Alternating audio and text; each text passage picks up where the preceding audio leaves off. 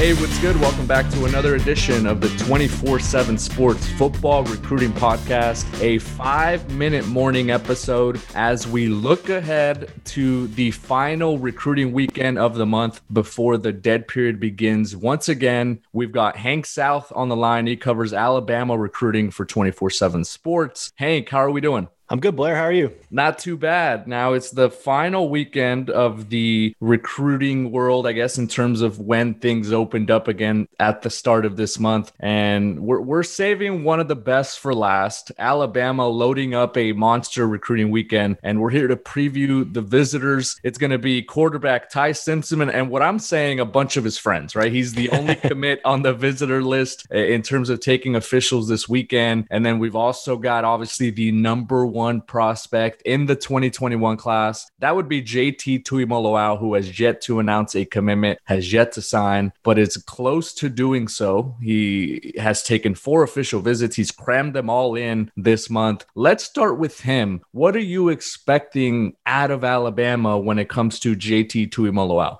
Yeah, I'm excited to see how this goes. This is his first visit back to Tuscaloosa in 3 years. I feel like it was just yesterday. It was this rising kid from the West Coast on campus for an unofficial visit during the camp season. And so much has changed, but at the same time, not that much with Nick Saban still at the helm. I'm just excited to see, we all know Nick Saban is the best closer in college football recruiting. Coming off this Ohio State visit, I know, the crystal ball hasn't budged off the Buckeyes and probably for good reason. But, how is this visit going to go? I don't think we're going to see Nick Saban meet JT at the airport, but I'm sure they're going to have it all laid out for him and his family, and we'll see how it is. I'm excited to see his reaction on Sunday. I'm sure Brandon Huffman will have that in-depth interview with him like he's done with all the other 4 visits. But yeah, it's I feel like we've been talking about this visit for almost a year now. When was it going to happen? When was he going to get on campus? And Alabama's getting the last crack at him, and that's always a threat. When you got Nick Saban kind of closing in right before his decision. So it'll be fun to watch. JT Tuimoloau, like I said, the number 1 prospect overall in the 2021 class and appears to be closing in on decision. So this weekend will be big for Alabama. Elsewhere in the 2022 class, I mentioned it, Ty Simpson, the quarterback commitment before he heads out west for the Elite 11 finals, will be taking his official visit.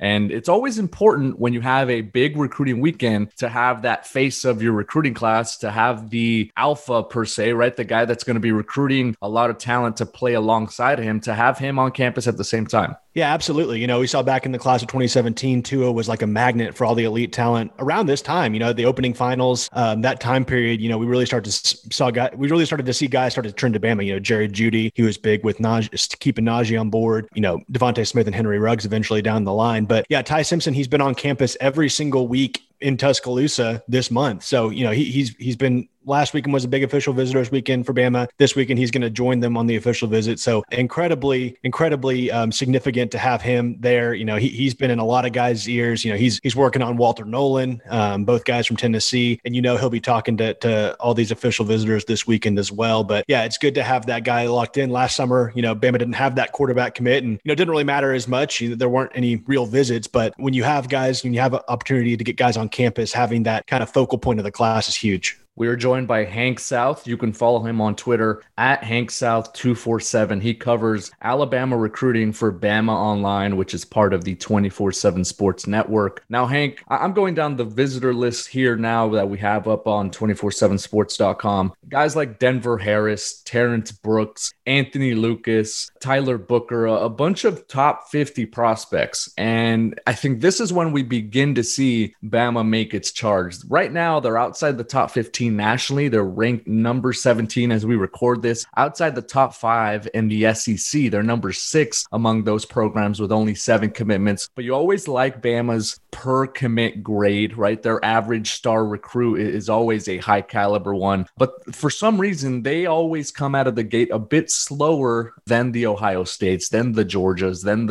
those types of schools, the other elite national programs. Why do you think that is? And when do we see Bama start to turn up the heat? It's pretty typical. Everyone knows, Nick Saban likes to see these guys in person. And I think 2022, this cycle in particular, is more important than ever.